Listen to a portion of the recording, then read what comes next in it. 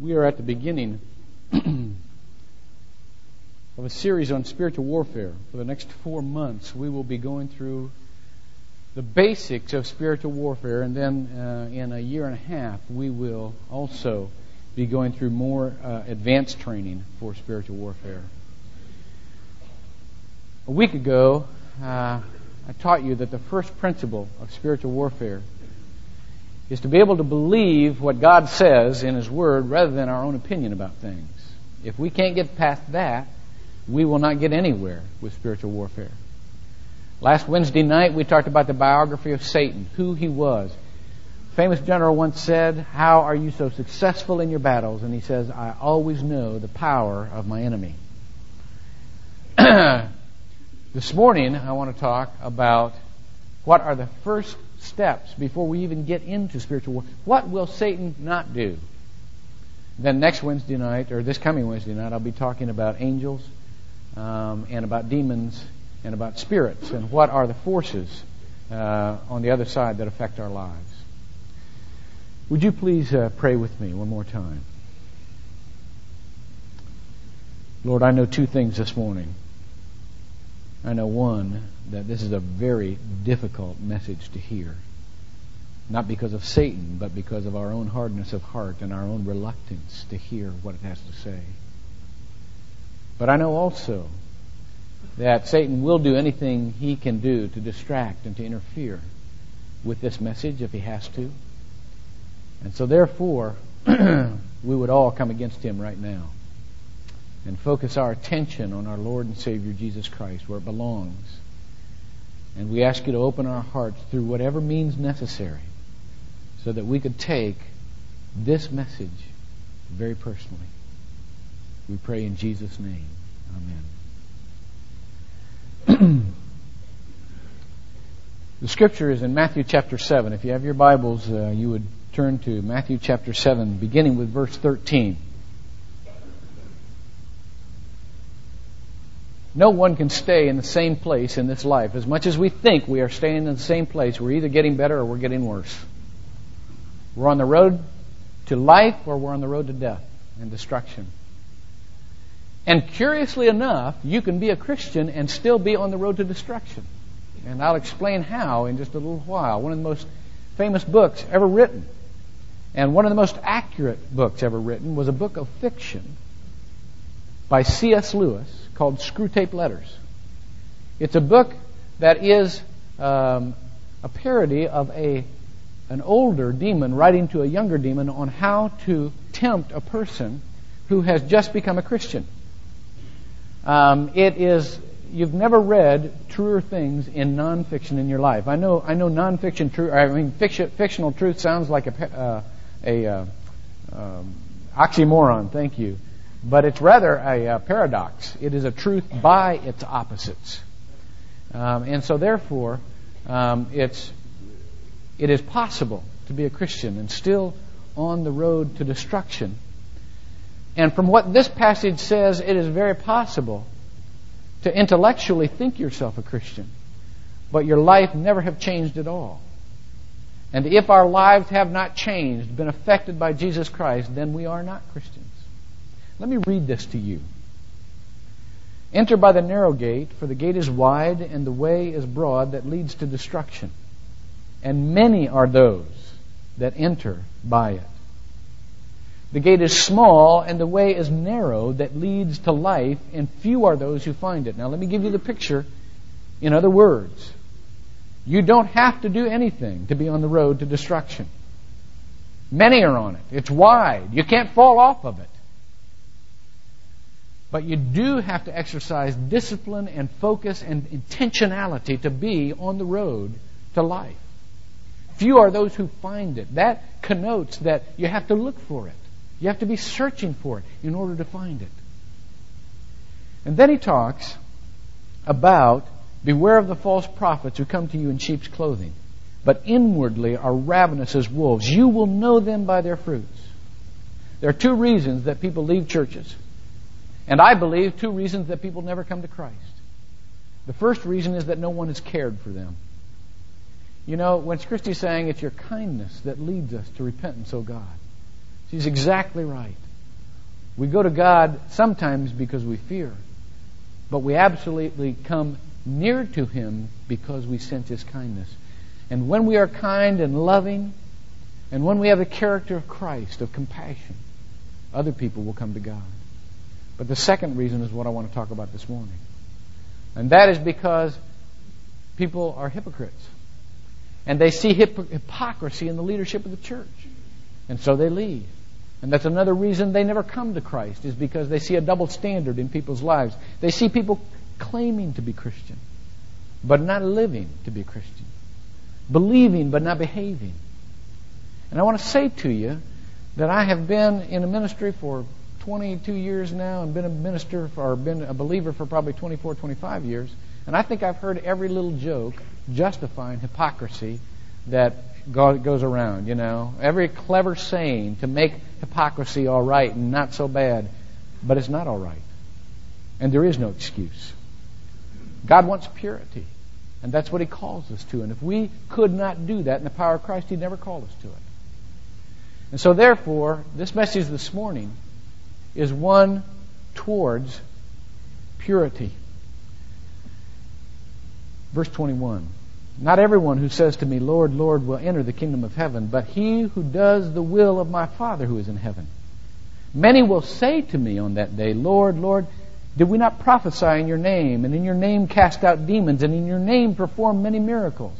I want you to note here what they have done are the most attention-getting aspects of Christianity. They have drawn attention to themselves using the Lord's name. But look at what He says. And then I will declare to them, this is on Judgment Day, I never knew you.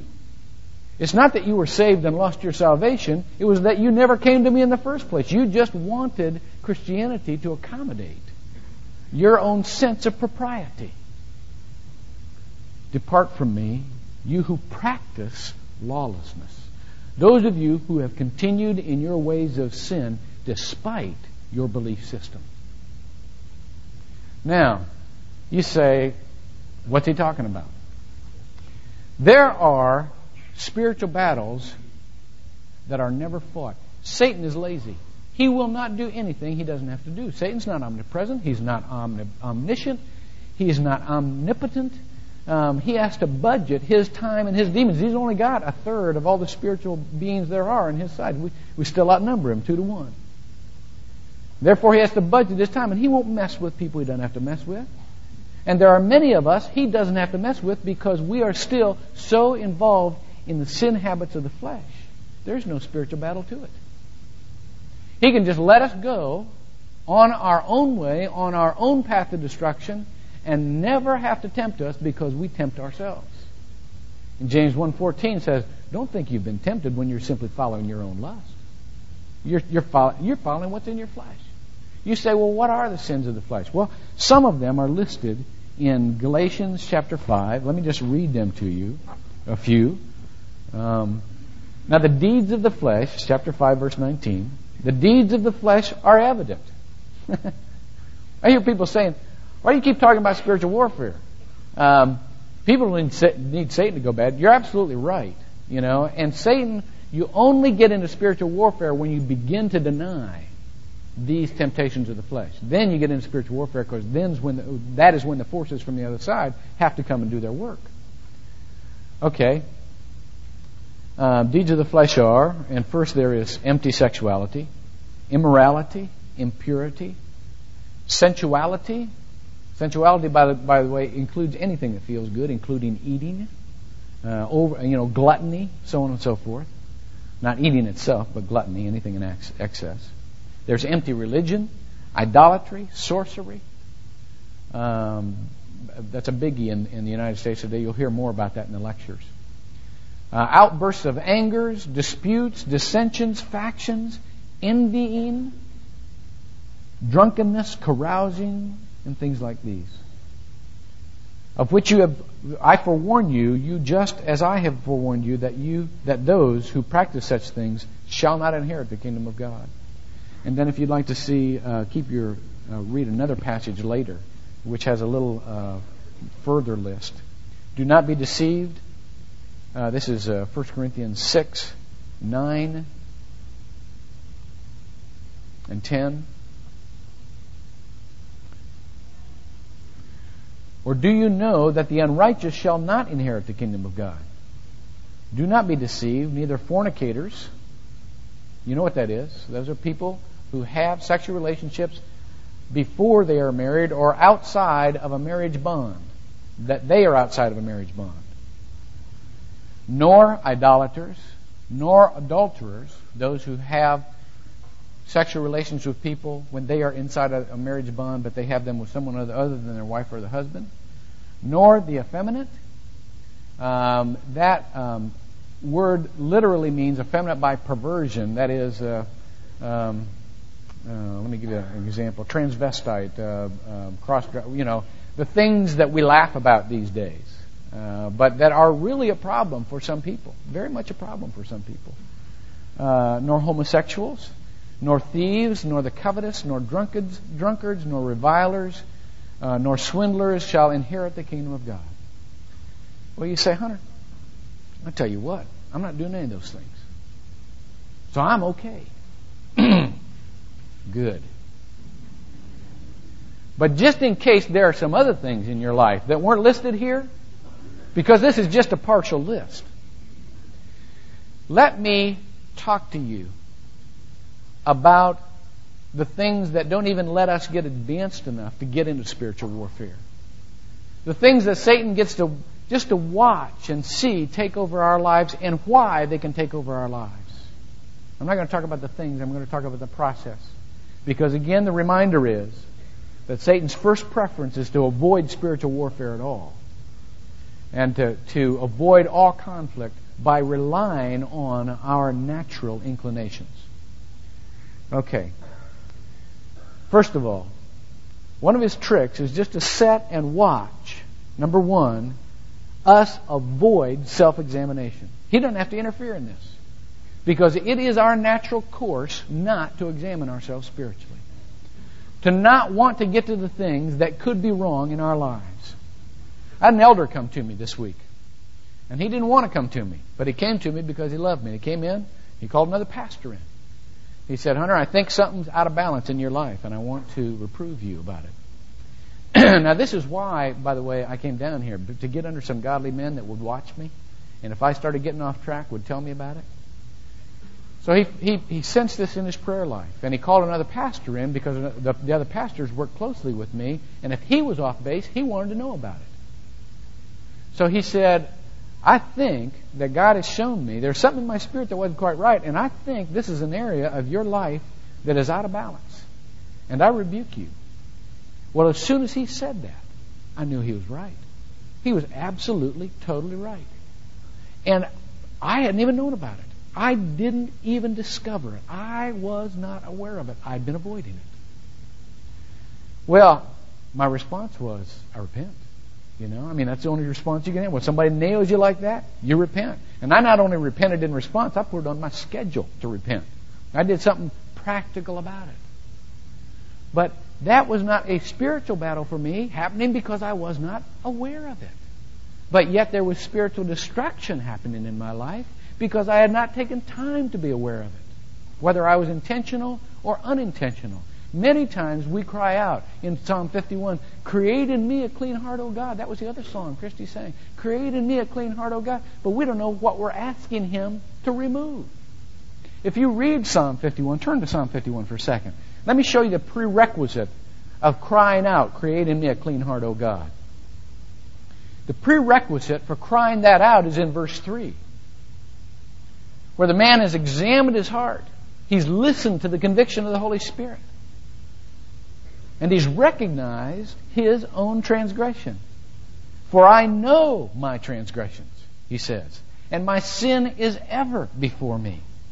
Against thee and thee only have I sinned, and done what is evil in thy sight, so that thou art justified when thou dost speak, and blameless when thou dost judge. In other words, God, it's not your fault, it's my fault.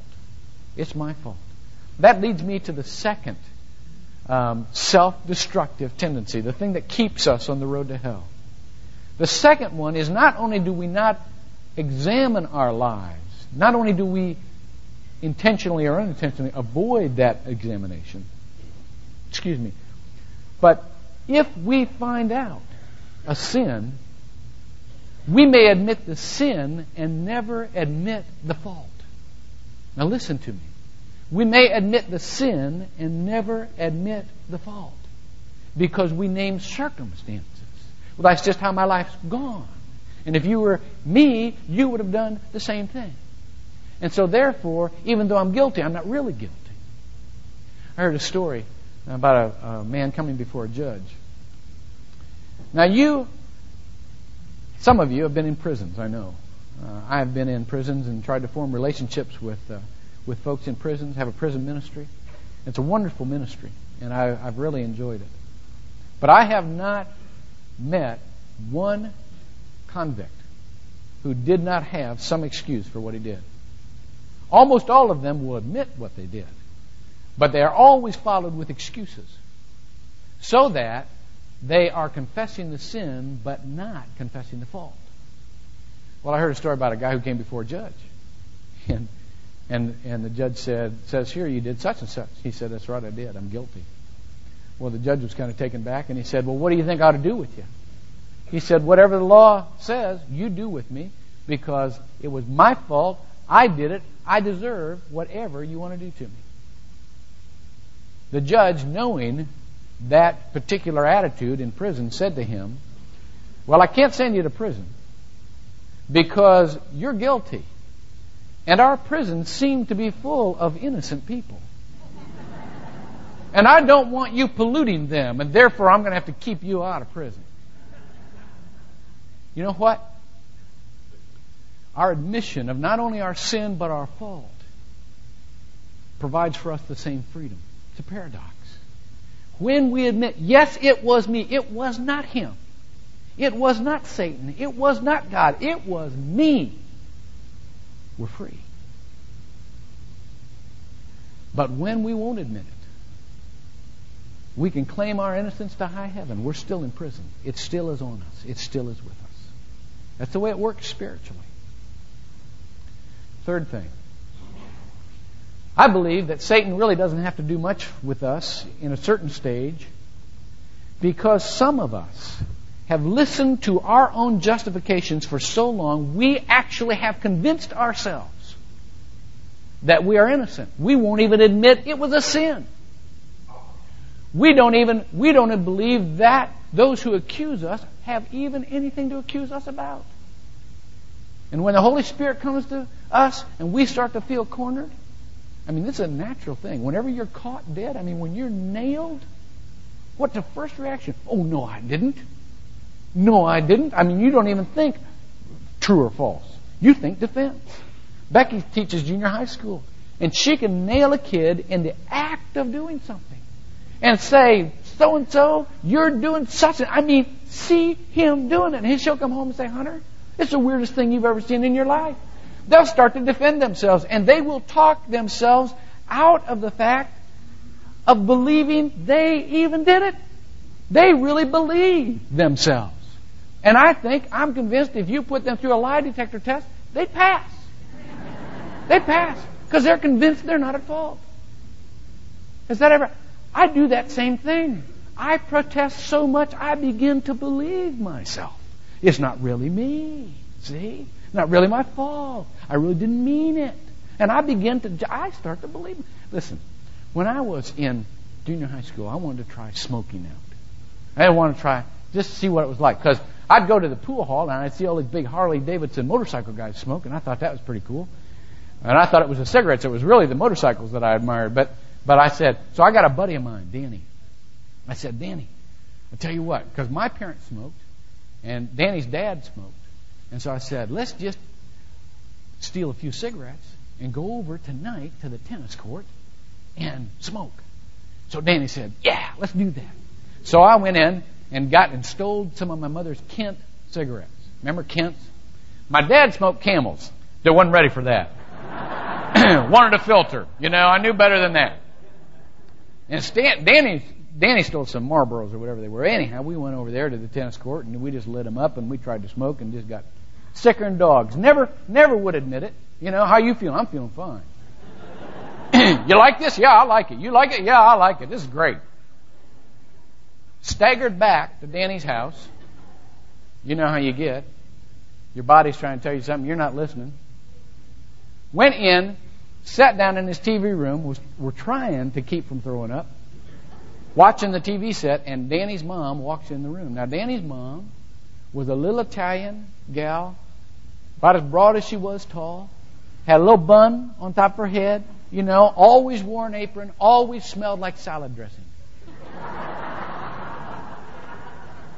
She walks in the room, and she did this. She turned to Danny, she said, "Danny, you've been smoking, haven't you?" Danny's eyes, never seen anything like this in my life. You should have seen this. This wide open. And he wasn't shocked he was caught. He was shocked she would accuse him of such a thing. Oh, it was marvelous. It was marvelous to behold. He said, "I can't believe you think I smoke. Your own son. I'm sitting there watching TV. You come in and you accuse me of smoking." And then this is wonderful. He got up and he started going back and forth and delivering this wonderful soliloquy. Oh, all of the crime that goes on in this neighborhood, all of the things I've been tempted to do, all of the things I've never done. All my friends lie, I don't lie. All my friends steal, I don't steal. I've been offered drugs, I've never taken. And my own mother would accuse me of smoking. Now at this stage, I'm thinking, maybe I was the only one that was smoking over there. I mean, this guy's brilliant. It's the finest thing you've ever seen in your life. He stormed out of that room. And I am convinced, I know Danny well enough, I am convinced when he walked out of that room, he was convinced he hadn't smoked. His mother turned to me and said, "Y'all been smoking, haven't you?" She wasn't buying it. She wasn't buying it. But do you see the dynamic? The dynamic is, if we get defensive enough, we can actually convince ourselves that we haven't done it. What does Satan have to do? Not a thing. Not a thing. We'll stay on that road. We'll just stay on it. Fourth, it is important to note that Satan doesn't have to do much. Now we're getting into a little bit of the area of spiritual warfare. Satan doesn't have to do much if you and I will convince ourselves this is all a matter of perspective. You know what? Yeah, you have a couple of areas in your life that you're not doing too good in, and gee, I have a couple of areas in my life I'm not doing too good in, and we're only what? Human. Exactly. We are only human. Now, in Romans 8:29, what does the Bible say the object of our life is? To be conformed to the image of what? Christ. It's not to remain human. I mean, we will always be human. But you take that into account. But you don't remain there, and you don't use it as an excuse. Well, if we can convince ourselves, let's not get overboard about this stuff. It's just a little thing. It's just a little thing. Now, let me show you something in Scripture. In Romans 6, if you'll turn to Romans 6 with me. There's a principle you need to keep in mind, and it is this principle. Any area that you do not intentionally, will not intentionally give to God is legally Satan's. Because there's the kingdom of light and the kingdom of darkness. There's not a kingdom of earth. And so therefore, Satan has access to anything you would withhold from God. Look at what it says. Look at the language. Romans 6:6. Knowing this, that our old self was crucified with him, that our body of sin might be done away with, that we should no longer be slaves to sin. When we are sinning, we are slaves to sin. Now read down a little bit further in verse 12. Therefore, do not let sin, what? Reign in your members of your body. We have this idea that God's up here and Satan's down here, and we can remain neutral. We can go to God when we want to, or if you're really bad, you can go to Satan. See? But we have this illusion that if we don't really mess with either one of them very much, we will be neutral in the middle. Neutrality is an illusion. If we are not specifically going to God, sin is reigning in our mortal bodies. That, it says, you should obey its lusts. Do not go on presenting the members of your body to sin. Have any of you ever said, look, here's a member of my body, I present it to you, sin? Have you ever done that? Come on, sin. Here, take me. Do something with me. You've never done that, have you? No, you just said, well, I'll just go do this. You didn't present it to anybody, but yes, you did. When you don't present it to God, you present it to sin as, now look at this word. The word is translated instruments. It is also translatable weapons. You talk about spiritual warfare here? Members of your body as weapons of unrighteousness. That is, Satan can use those to further his kingdom. You think this is a private deal. This isn't a private deal. Satan is, not only is he ruining your life, he's ruining your testimony. Even when you think it's secret, he is ruining your testimony. And so therefore, it says, don't go on presenting the members of your body as instruments of unrighteousness, but present yourselves to God as those alive from the dead, and your members as instruments or weapons of righteousness to God. For sin shall not be master over you. For you are not under law, but under grace. Phew, powerful stuff. You understand the dynamic that's happening there. And so therefore, if we say to ourselves, well, just this one little thing, see? Just this one little thing. I'll just keep that back from God and just keep it for myself. You don't keep anything for yourself. You keep it for God or you keep it for Satan. God has access to you through it, or Satan has access to you through it. Let me tell you a story. True story. There was a man in Bolivia, poor farmer, who loved his family, had a huge family, had like 10 kids. Loved his family. Good family man, good man. Wanted more than anything to build them a house.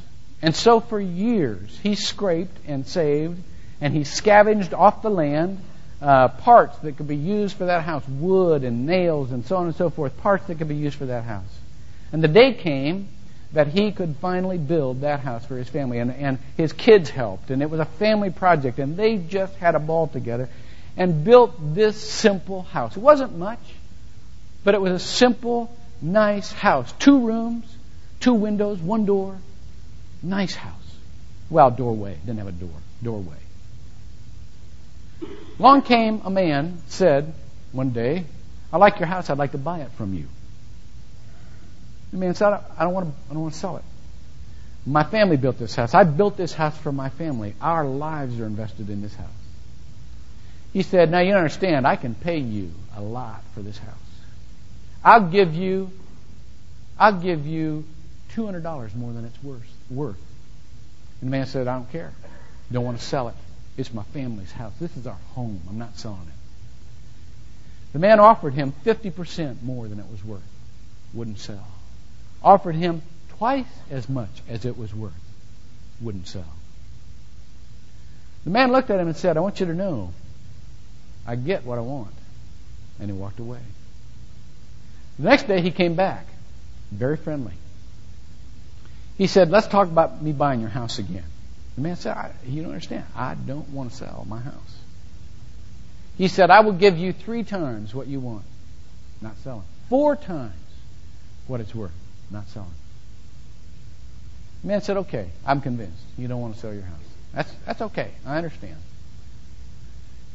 He looked at a nail that wasn't quite driven in all the way over the doorpost, over the doorway. And he said, I tell you what, I'd like to buy just that nail. The man said, what do you mean you want to buy a nail? He said, I just want to buy that nail. He said, you can buy a nail anywhere. I want to buy that nail. Well, I guess I got a whole house. I guess I can sell you the nail. He said, I'll pay, and I can't remember what it was, but it was like $200 for that nail. You're going to pay me $200 for a nail? Yeah. Okay, that's a good deal. You want me just to take it out and give it to you? No, just keep it right where it is. Paid him the $200. Now he owned the nail.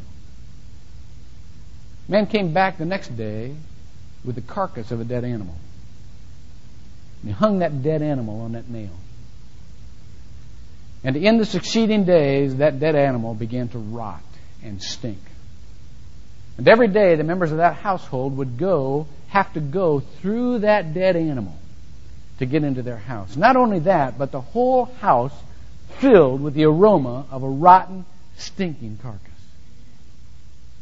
And after that dead animal had rotted so much it became dry, he came and brought another dead animal. And the man knew that he was beaten. And he came back to the man. He said, okay, I understand what you're doing. You have the right. I sold you the nail. I'll sell you the house. The man looked at him and said, okay, I'll buy your house now for $150. He said, $150? The man said, oh, now it's $100. $100. Now it's $75. He said, okay, I'll sell it. You understand the principle? If you think that Satan only has a small part of your life, I want you to know it doesn't take much for him to nail you with that any time he wants. Because he's got his interest, he's got his entrance, he's got his legal right to that part of your life. And all of us can be brought down by one thing. It may seem little, but it's a dangerous thing. Now, what's the answer? What's the answer to get to the next stage of spiritual warfare? It's as simple as it can be. It was, according to Mark, it was the first words that came out of the mouth of Jesus. And the word was, repent. Repent and believe. You know, we're talking about roads. A road is simply a direction that you're walking. And repentance is simply a change in direction. That's all it is. It's saying, I'm going this direction. Nope, don't want to go that direction. I'm going this direction now. That's what repentance is. It's just that simple. But here's the complication. It is the most difficult thing in the world to do. You know why? Because most of you are struggling right now with things that you have tried to let go for years and years and years and still have not done it. You know what? You never know the power of sin until you try to quit. People are not aware of the control sin has over their life. You know, I told you I tried smoking. I ended up smoking when I was in college for 7 years. Hated myself the whole time for it. But thought that I could quit at any time. And I never realized the hold it held on me till I tried. That's an analogy to all sin. You never realize how much you're trapped until you try to get out. And all of these voices come to you that you think are yours. All of these excuses. Well, I don't want to hurt people's feelings, or I don't want to embarrass anybody else, or I don't want to be holier than thou, or I don't want to do this, or I don't. These are all the reasons I can quit. I should not quit. You know, but yet you hate yourself for it. You know you ought to get out. I want to tell you this morning, straight out. If you think you ought to quit, you ought to quit. If the Holy Spirit's come to you and said this is wrong, you quit. Because if you don't, you're going to end up where you never thought you'd be. Do you remember? I'll tell one more story and then I'll quit. Do you remember the Wide World of Sports entry scene every week with the thrill of victory and the agony of defeat? You remember that? Do you remember the scene in that agony of defeat? The skier coming down and crashing through the barriers on that ski jump and coming over and falling head over heels into the crowd. It looked like a horrible thing. You may not know the rest of the story to that. The rest of the story is he did that intentionally. Do you know why? Because that day, that jump had become so fast that people were beginning to jump beyond the regular level of safe landing. And on his final jump that day, he realized on the way down that ramp that if he completed that jump, he would go so far that it could be fatal. And so even though the repentance, the change of directions hurt, it did not hurt as much as if he had completed the jump. I know it's going to hurt. I know it is. He only ended up with a headache that day. You know that? Nothing was broken. But whatever it cost, whether broken bones, it was not worth his life. I don't know what you're dealing with. But whatever it is, it's not worth your life. It's not worth it. It's not worth destruction of who you are in Christ. It's not worth it. Let me give us all an opportunity for the Holy Spirit to deal with us right now and just spend a few moments in prayer, a few minutes in prayer. And I would like to open up the altar this morning so that you can just come down and you can speak to God in what He is saying to your heart. He may want to point out 1 or 2 or 3 areas in your life or whatever that He really wants to have. And I want you to pray and I want you to say, God, point, no matter what it feels like, point to the areas that I need to give to you that I have not given to you yet. And then, if you would, now you can, of course, pray where you are. You can always do that. But there's something about physically coming down and kneeling and then getting up and changing directions that really cements that repentance in your heart.